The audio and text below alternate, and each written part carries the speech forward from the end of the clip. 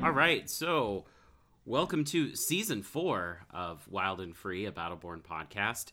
This is Jacob here with my co-host, B. B, welcome to Season 4. Thank you. This means that the podcast survived the Trump administration and, barely, right? And the U.S. in general survived the Trump administration. Yeah. Barely, again. Our last couple episodes were a little dark in our thought that we would make it. A little. It's not a whole new day, but we are a little bit more on the calm side. Yeah. It's like a slightly cloudy day. Yeah. It's cloudy with a chance of meatballs. Yeah. So we are joined today by Brandon Cunningham Esquire, who's a community organizer for the Nevada Coalition Against the Death Penalty, and Jeremy Storms, who's a board member with the Nevada Coalition Against the Death Penalty. So welcome, gentlemen. We definitely said, it was a dark couple episodes before the new season starts, and we're going to talk about the really not super positive, light. Super light conversation about capital punishment and the criminal justice system in Nevada. So welcome, gentlemen. Thanks for having us. Yeah. Excellent. So would you guys just introduce the organization and, what your focus is here in Nevada? You want me to take this, or you want to be... Go for it. Okay. So Coalition, essentially we're a nonprofit centered around the abolition of the death penalty in Nevada. Which you can kind of guess by the name. We're community funded and community centered org, and that's kind of us in a nutshell. We're a nonprofit that's really narrowly focused. So, right. So my day job, actually, I'm a public defender and do murder and capital cases. So this is definitely something that attorneys have been pushing on for a long time and trying to get some change, but this year and recently the organization has really just become much more of an animal of the community, and it's really exciting because these sorts of legal issues kind of historically have been, lawyers speaking to the legislature and so on and so forth. But this is there's a lot more of a groundswell this year, and I think reflecting Nevadans, stepping up from what's happened with Black Lives Matter and what's been happening around the country the last few years. So it's really exciting to see this community involvement this time around.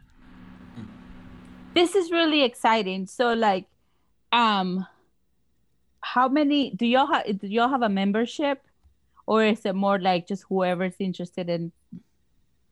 We have a membership list. It's not like, hey, you're a dues paying member of the coalition. They need to start paying up. Just kidding. Just kidding. I know at this point, we've seen, I think we've about doubled, it's almost tripling the amount of the people who are in our list that, have signed petitions, people who follow us on social. So, huge expansion. We're doing some more work to actually turn that into meaningful action. So for right now, I think it's upwards of 3,000 or 4,000 people who've done a thing to get in our database. I know I'm on the database. Yeah, me too. Okay. Well, I'm on several databases, but this one specifically. Okay. Because I attended a webinar a couple of months ago. We have done a lot of those. So what are people doing? What's the membership doing? What are the actions that y'all are asking the community members to take? So I think it was Monday. The session started, and for us, we are gonna push for complete legal abolition of death penalty this year. I know for us, there are the big sticking point for us is the cost of the death penalty is just astronomical. It costs something like $50 to $60 million to keep keep the penalty around, and that's not including the cost of execution and all that. But I mean, so there hasn't been an execution in Nevada for a long time. I think it's 15 years now. Yeah, the last one was in 2006. Yeah. So the death penalty was abolished in the early 70s, and since it was reinstated, there's been 12 executions in Nevada. All but one of them were volunteers, people that said, hey, I don't want to have any more appeals. I'm asking for the death penalty. I don't care about the process. I don't care about the fairness. I'm just committing suicide by court, essentially. And there's been one execution of one man that was against his will, although that individual was really mentally ill and had a lot of issues that kind of point to the problems with the fairness of the system. On the other side of it, Clark County, in a study that was done in 2016, was the number 3 county in the country for death verdicts. So excuse me, wow. like even more than Texas? Well, it as a county, okay. So this study that came out looked at which counties in the country had more than 5 executions, and that amounted to 0.5% of all counties in the country. And Nevada was number 3 on that list for juries imposing a death penalty on someone. It would have. I think it was 36 counties that actually had imposed death sentences in the nation.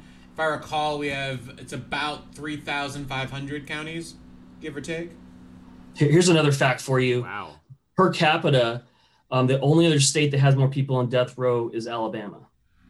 Oh, hell no. Right. It can't be on that freaking list. We're number 2. Alabama beats us, but yes, the per capita. But still.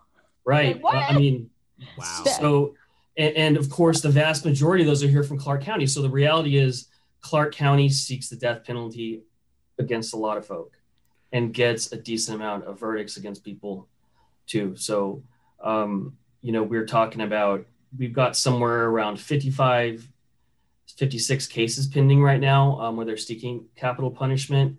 My understanding is Riverside County is the number 1 county in the country for getting death verdicts.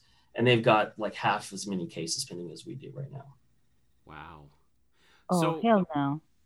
So if we can go back a few minutes. So I think it was really interesting. I've just been here for 15 years, so I don't know if the last execution I was here, but I didn't realize that Nevada had abolished the death penalty and then reinstated the death penalty. So how, what's that all about? Well, that was a national thing. That in the early 70s, the Supreme Court got rid of the death penalty under the way it was being administered by all the states at that time, and they did so in large part on data and arguments about the unfairness of it. At that point in time, I want to say there was. Well, part of the changes is now you can only get the death penalty for murder alone. But before, it could be for rape, attempted rape, all these sorts of things. And the data said stuff like, out of the 95 people that got the death penalty for attempted rape, all but 3 were Black. Out of the 500 people that got the death penalty for rape, all but 50 were Black. And so there were these issues about how the death penalty would be applied in a way that was arbitrary, and the underlying the subtext of that was that it was much more broadly used against people of color than anyone else.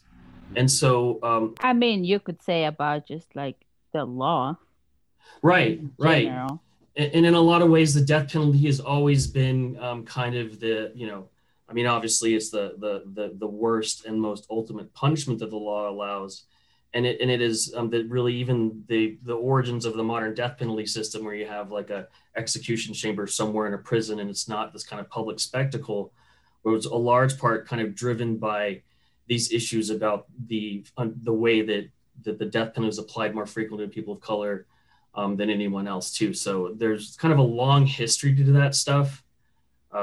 Essentially, the modern death penalty arose kind of in the late 20s or mid 20s after there were just a rash of lynchings when Black men came back from World War I after serving the military, and they were just attacked essentially for, I guess, the idea that they would be treated similarly, or people standing up and with being more, this is the first time really Black folks were allowed to participate in the military in a way like that because of the draft in World War I, and were allowed to participate in society like that essentially, and there was a strong reaction to it. I mean, if you guys, there was that HBO series that was really great that had the lynchings, the attack in Oklahoma. You're thinking of Watchmen, yeah? It started of what? Watchmen. It started with yes, right. Riot. That Tulsa race riot that was essentially not even discussed until the late 90s. It was an example of one of those so-called race riots that happened in 1919 or shortly thereafter, and really that's whenever the Supreme Court started getting involved in these cases and saying that what was happening in state courts was just completely unfair and violated federal concepts of due process and fairness, and all these sorts of things that eventually kind of drove these executions into the system, into the prisons and so on, and out of these what were kind of glorified lynchings or very cursory legal steps before something like that happened. Right. Jeremy, do you mind if I step in for? Well, of course, go ahead. So he's given like the quick version. I mean, the death penalty is basically the institutionalization of lynchings that have been going on since the end of Reconstruction throughout most of the South and even in some Western states. And as you get into the 1920s, after the Black Summer in 1919, you start seeing that shift. And it's also, you see there are some really high-profile riots that gain international attention due to their brutality and people selling bits of the person who was lynched as gifts and selling postcards and that type of thing. And realistically, it was one of the first successes of that civil rights fights that were happening between the 60s, where we consider, we see school desegregation and that type of thing, and really moving lynching from this kind of random arbitrary violence into the realm of the state was, I hate to say it was a victory, but it was one of those early victories. Wow. Yeah. In a way, yeah, that's right. I mean, in a way, the death penalty is, well, it was a not necessarily compromise that we would want, but that's how it came to be. Well, that's fucked up. Right. Yeah. That's American history, though. I mean, it's just like mass incarceration. It's really like the legal way to still have slavery, right? Right. So what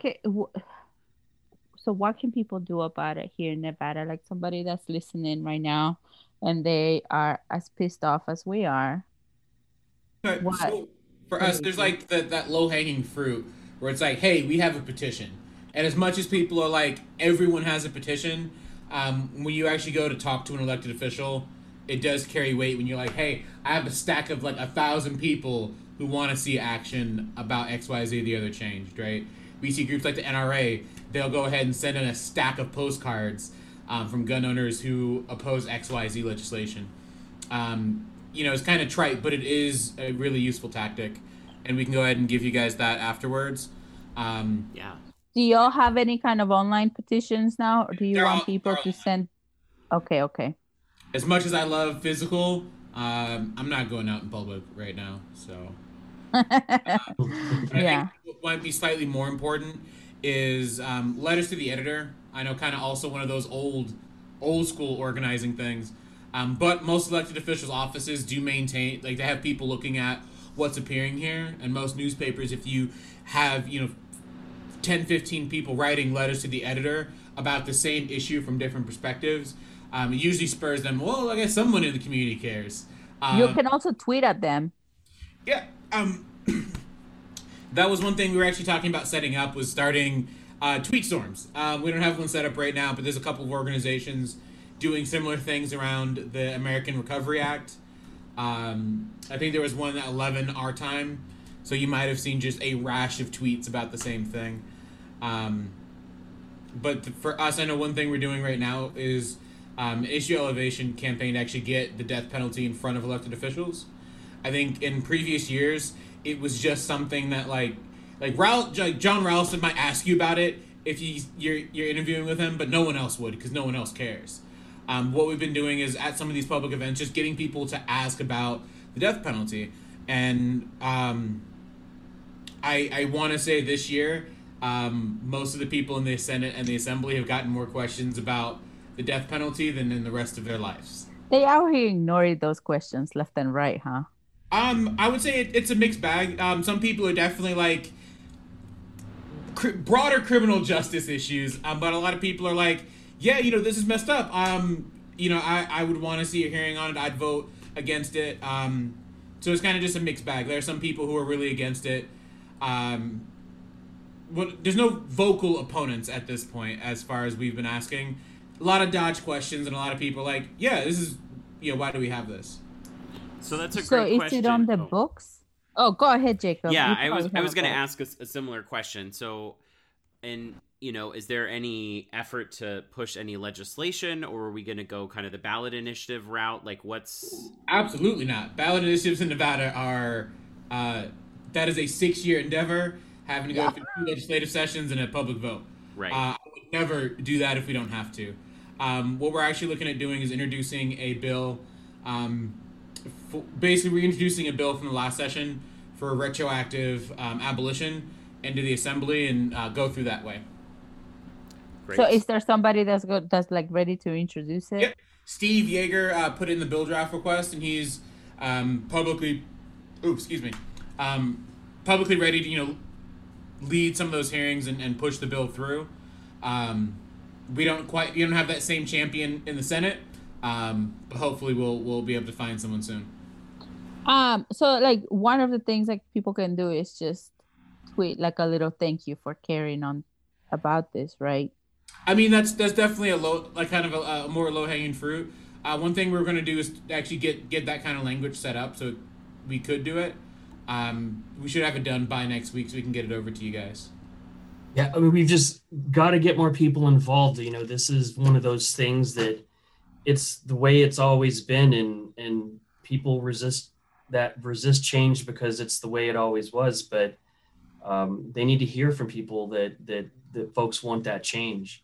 Even in Virginia, they're looking to strongly at ending the death penalty, and Biden's talked about it on the national level, and we don't want to be behind Alabama or Virginia on any of these sorts of issues. We want to get out there and have Nevadans let their legislators know they need to make that change. Yeah, I mean, I want to piggyback off of Jeremy for a hot second. So, I mean, part of the reason why, just some of these really simple, hey, sign a petition, get a letter to the editor out, is because in previous years, I mean, there's been abolition bills going back to 2001 that have been introduced in the Assembly to get rid of the death penalty. But by and large, it was kind of a shit show when they did get a hearing. Because you would have loads of people go up, they wouldn't talk about the issues around the death penalty. They would just say, hey, this person on death row killed my this family member of mine, and give all the gory details about the case. And the problem is most legislators hear that and they're like, cool, I'm not touching this. Because that's the only people that come out. And I mean, they do have their interests, right? Right. So like everybody else.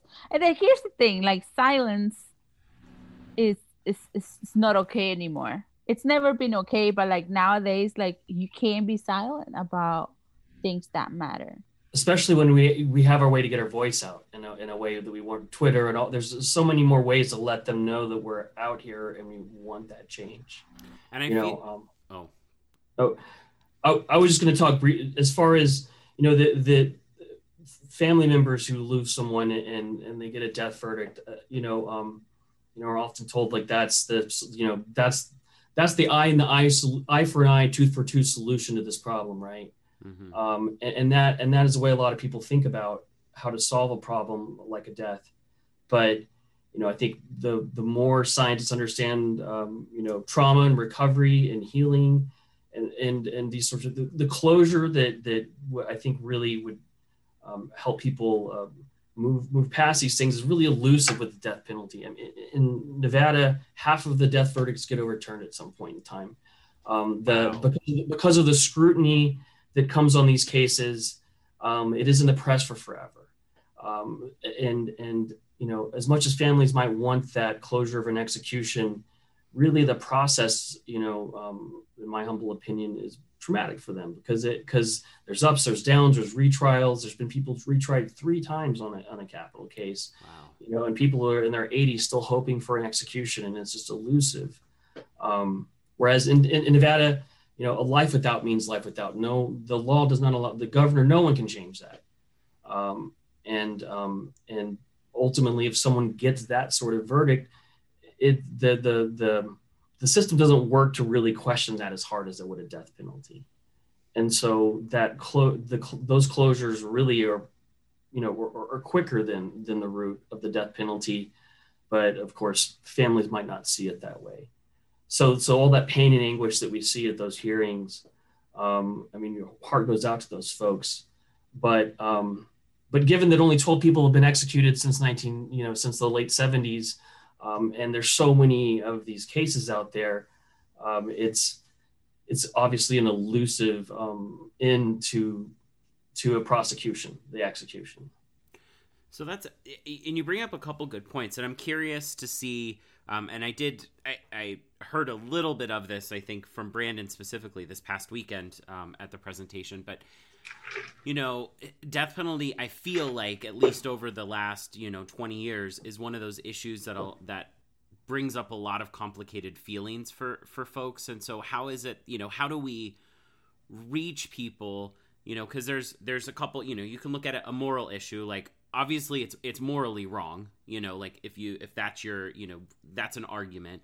But for folks that don't want to buy the morality or feel that it's not morally wrong, how is it that we can, reach people that may not that may be originally just be like, no, I want the death penalty. That makes sense. How can we, kind of convince them of other reasons why capital punishment, in our state is not something we should be doing? So one of the arguments for the death penalty would be that, it stands out there as, as this ultimate threat that's going to make people think twice about what they're doing, and so they would avoid it. There's no evidence in the world that says that that's actually something that influences people who end up in a situation where they're killing people as some sort of thing to dissuade them. When you talk about there's studies at looking at states that don't have the death penalty versus states that do. And there's no data suggests that the states that don't have the death penalty actually tend to have lower homicide rates. So there's just really not any. It really has more to do with that conviction of an eye for an eye, tooth for a tooth. And the thing about like this whole argument of like putting the fear of the law in people, like that's not gonna happen to white men, since they're not the ones getting executed, right? Like who are you sending this message? This is redonkulous. Right. Well, I mean, I think Jeremy brings up, he's talking specifically about the analytical side. And I think for the most part, you need to actually, when you talk to it depends on kind of where you are on the political aisle. For most Democrats who are pro death penalty, they just tend to not be super educated about it. I know it's like, they're like, oh, it saves money, right? You're like, no, it costs usually about double what a death does. Some states are worse for it, but we're about a little over double the cost. I know some people think, well, they're going to spend less time in jail because death sentence. But, the reality is most of it's like 30 some odd years in prison. I think for some of those folk who are like, well, those aren't issues. Let's grab a rope and take them out back if it costs too much, right? Usually we see that from a lot of our conservative politicians in our state. We start talking about, the issue with process, the cost. I think for me, we often talk about, like, hey, there are innocent people who go through this process because our criminal justice system is trash. In Nevada, there's been 3 exonerations and 1 release, where, there was just, like, gross miscarriages of justice in these people's cases. Some of the cases from the early 90s are like, there was no evidence this man was in the place he was supposed to have been to commit the crime. Or in other cases, I want to say it's Ronnie Milligan, he was just framed. And there was a letter that was found later exonerating him, and with the person who did it was like, yeah, we framed him because he was pissed drunk and had no idea he didn't remember what happened. And we have, at this point, 4 cases like that. And I think there's that case of just innocent people being put to death. I know when we've gone to speak to a lot of conservative politicians, they're like, hold up. I don't like government tyranny, and this looks like government tyranny. And the one and this is an argument that's not used all that often among death penalty advocates, but we use it a lot, is a quarter of our death row is made up of people with severe mental illness or straight out brain damage. It's severe enough where it basically is it acts like an illness, and it's like, and I know for me, I live just outside of downtown Las Vegas, so there are a lot of homeless people, there are a lot of folk dealing with mental health issues and drug addiction and that type of thing, and it's like, I don't necessarily think that death row is the way we should be dealing with these folk.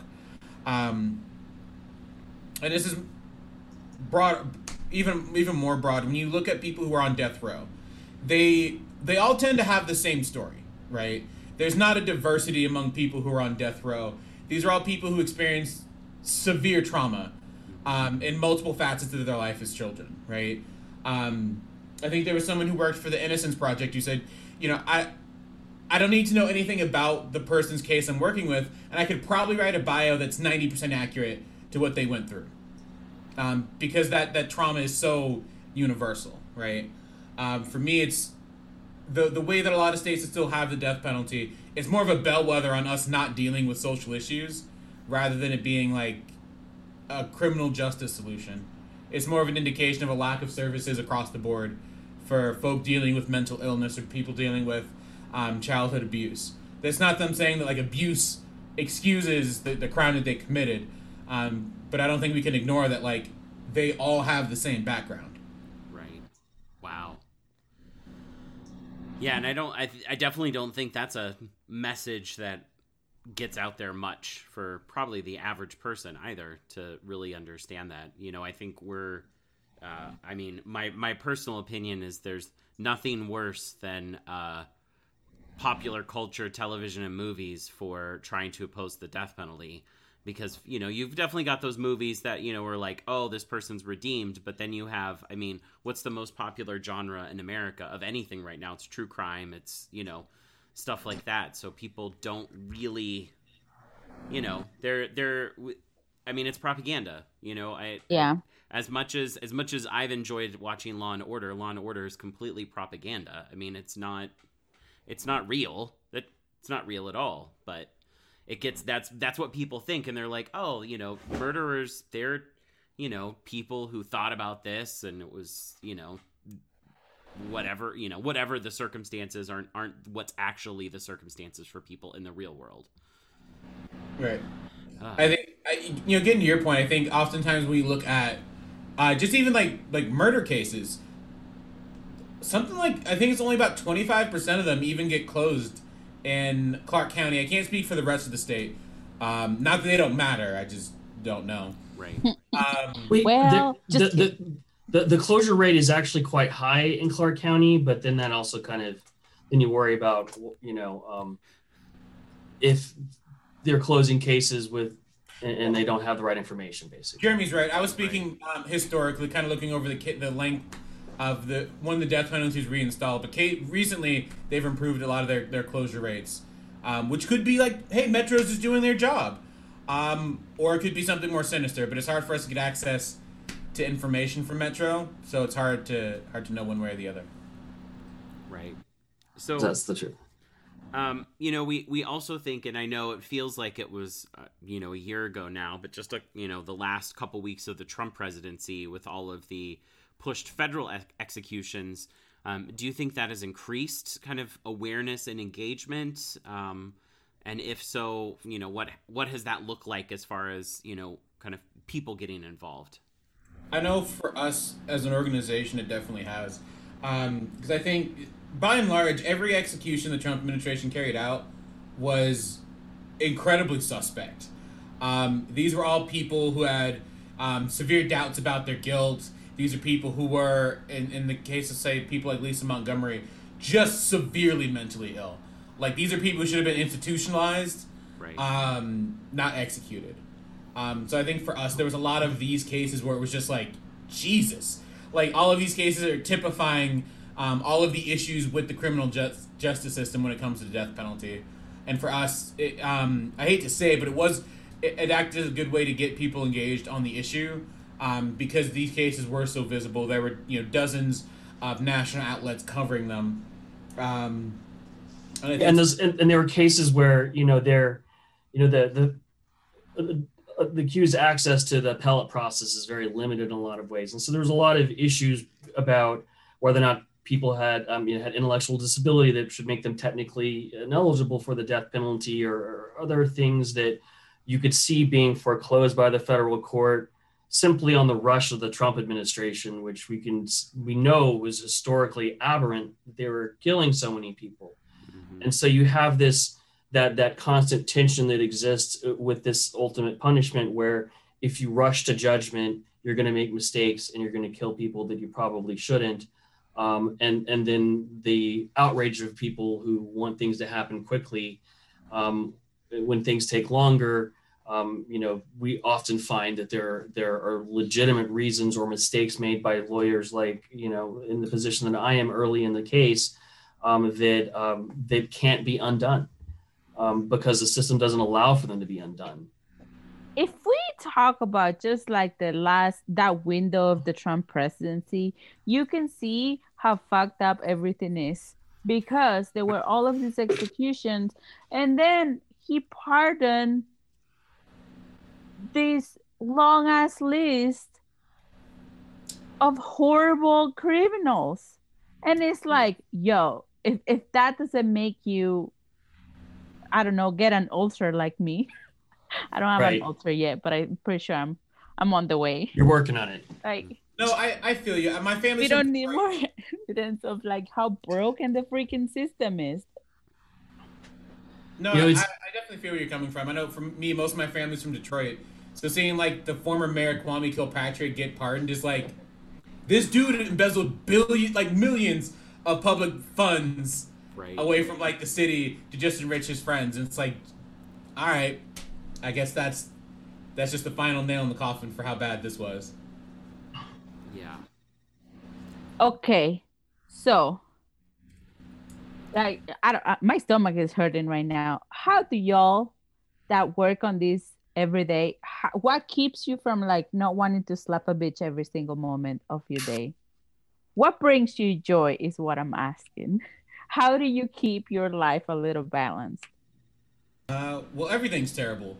So I just... But this is fine. Well, yeah, the last year has been tough, right? I know for me, I've been organizing since like 2008, give or take. So for me, it's just like... Because I come from environmental work, so it's like, this is mild. Like, this is fixable, right? Like, we have a bill that could potentially fix it coming up this session, right? So for me, it's like, this is easy, right? Like, there's no existential dread involved in this issue. I'm not like, oh God, will my grandkids like be able to go to the same national parks? Like, are those parks going to exist in the future? It's not that same kind of existential problem. So it sounds bad, but for me, it's a lot easier than the work I have done. Oh my God. That's how you know we're going to be fine.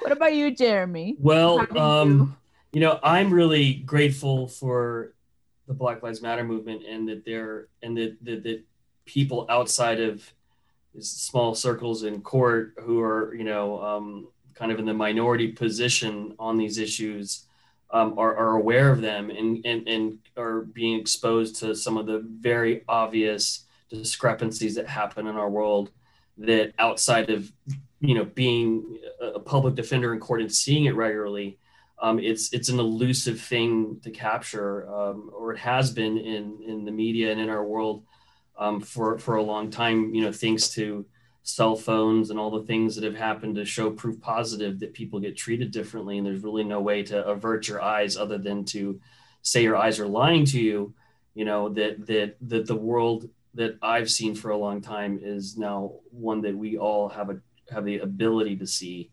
Whether or not we want to see it or not, it's another question. But I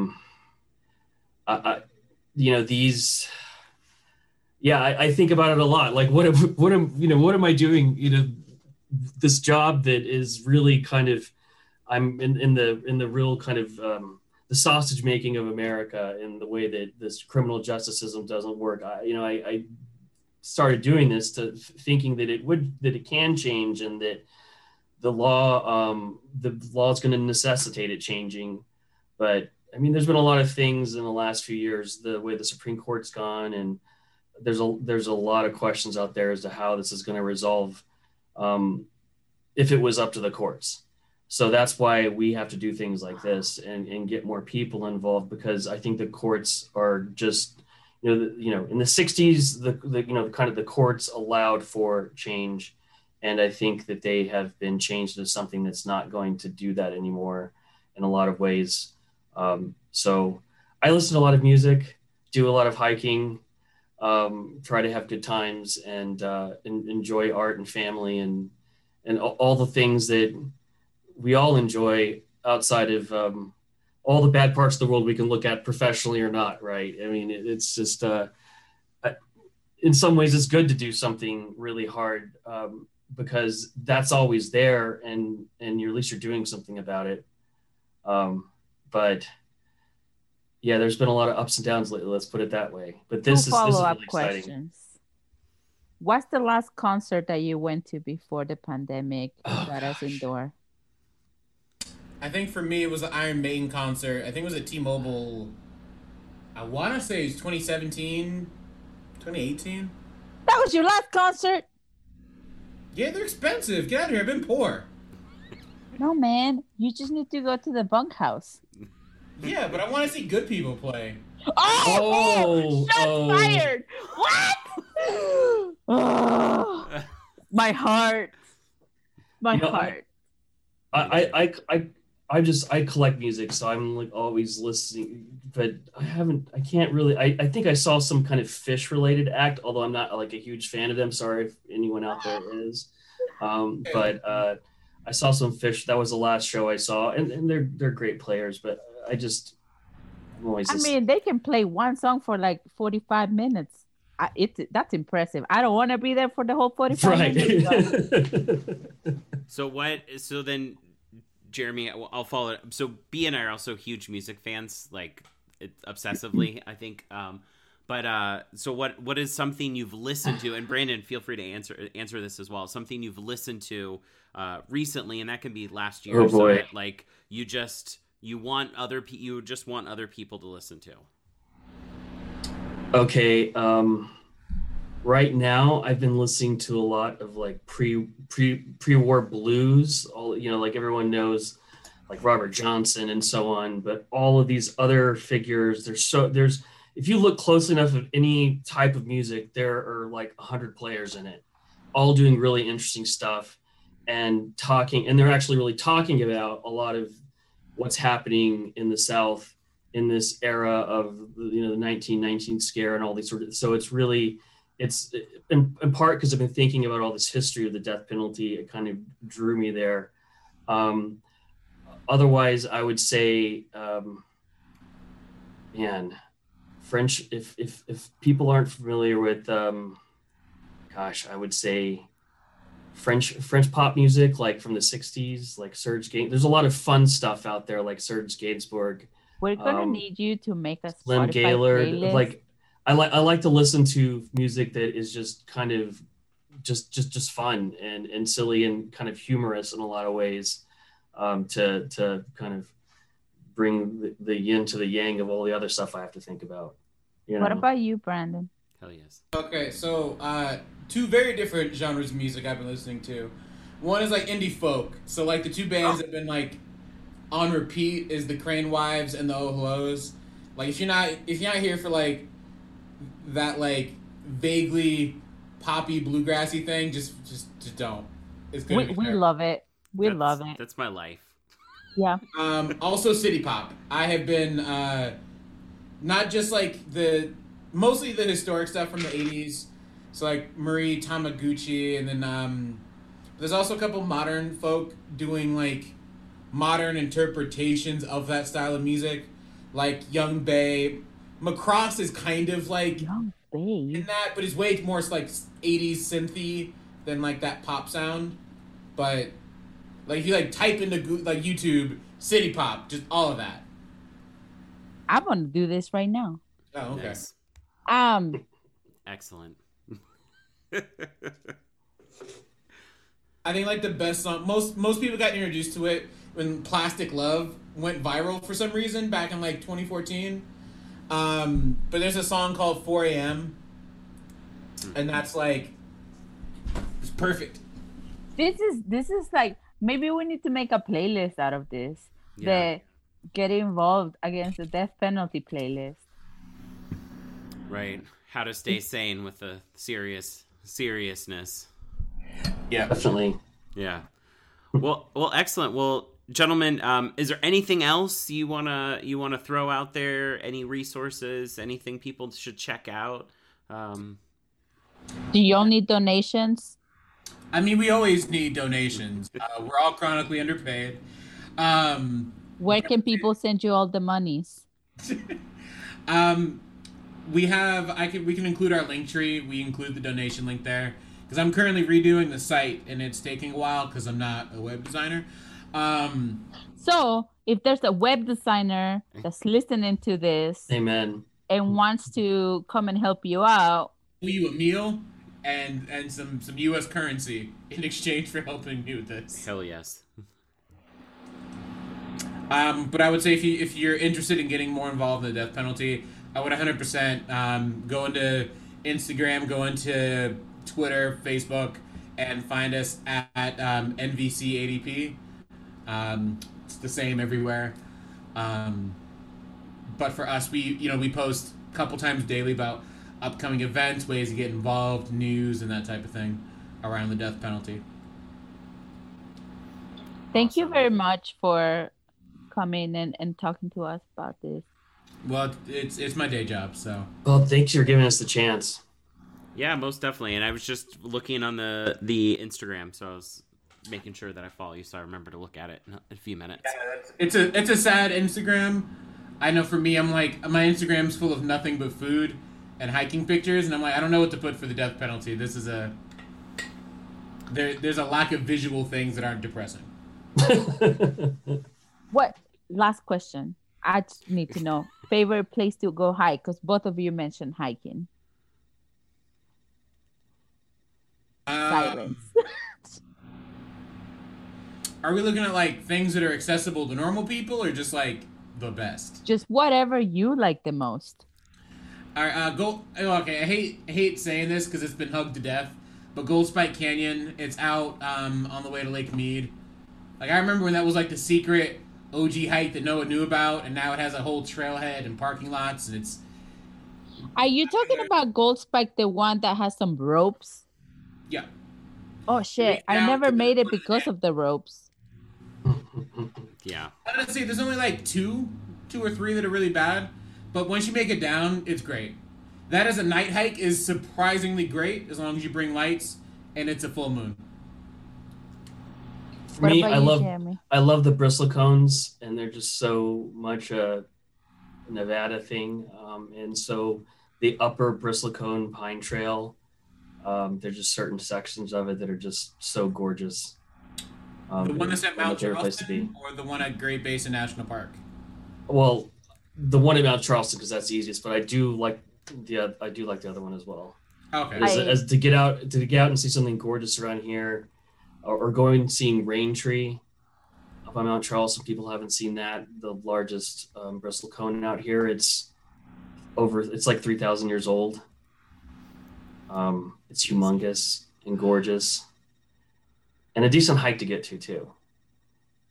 Love it. Love nature. All right. Well, thank you guys so much. This has been Wild and Free, a Battleborn podcast. I'm Jacob, as always, here with B. B, who's our team? If you can remember, it's been a while. You saw me make the face. Our team is Allison, right now stationed not in the Midwest. Not in the Midwest.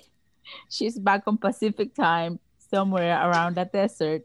Then we have Jose Sotelo and Ashley Pacheco, and their babies, Sebastian, and their fur baby, Reagan. And then my cat, Dwayne the Kitty. Go follow him on Instagram at Dwayne the Kitty. He needs to pay some bills. We've had this conversation. He does. Meow.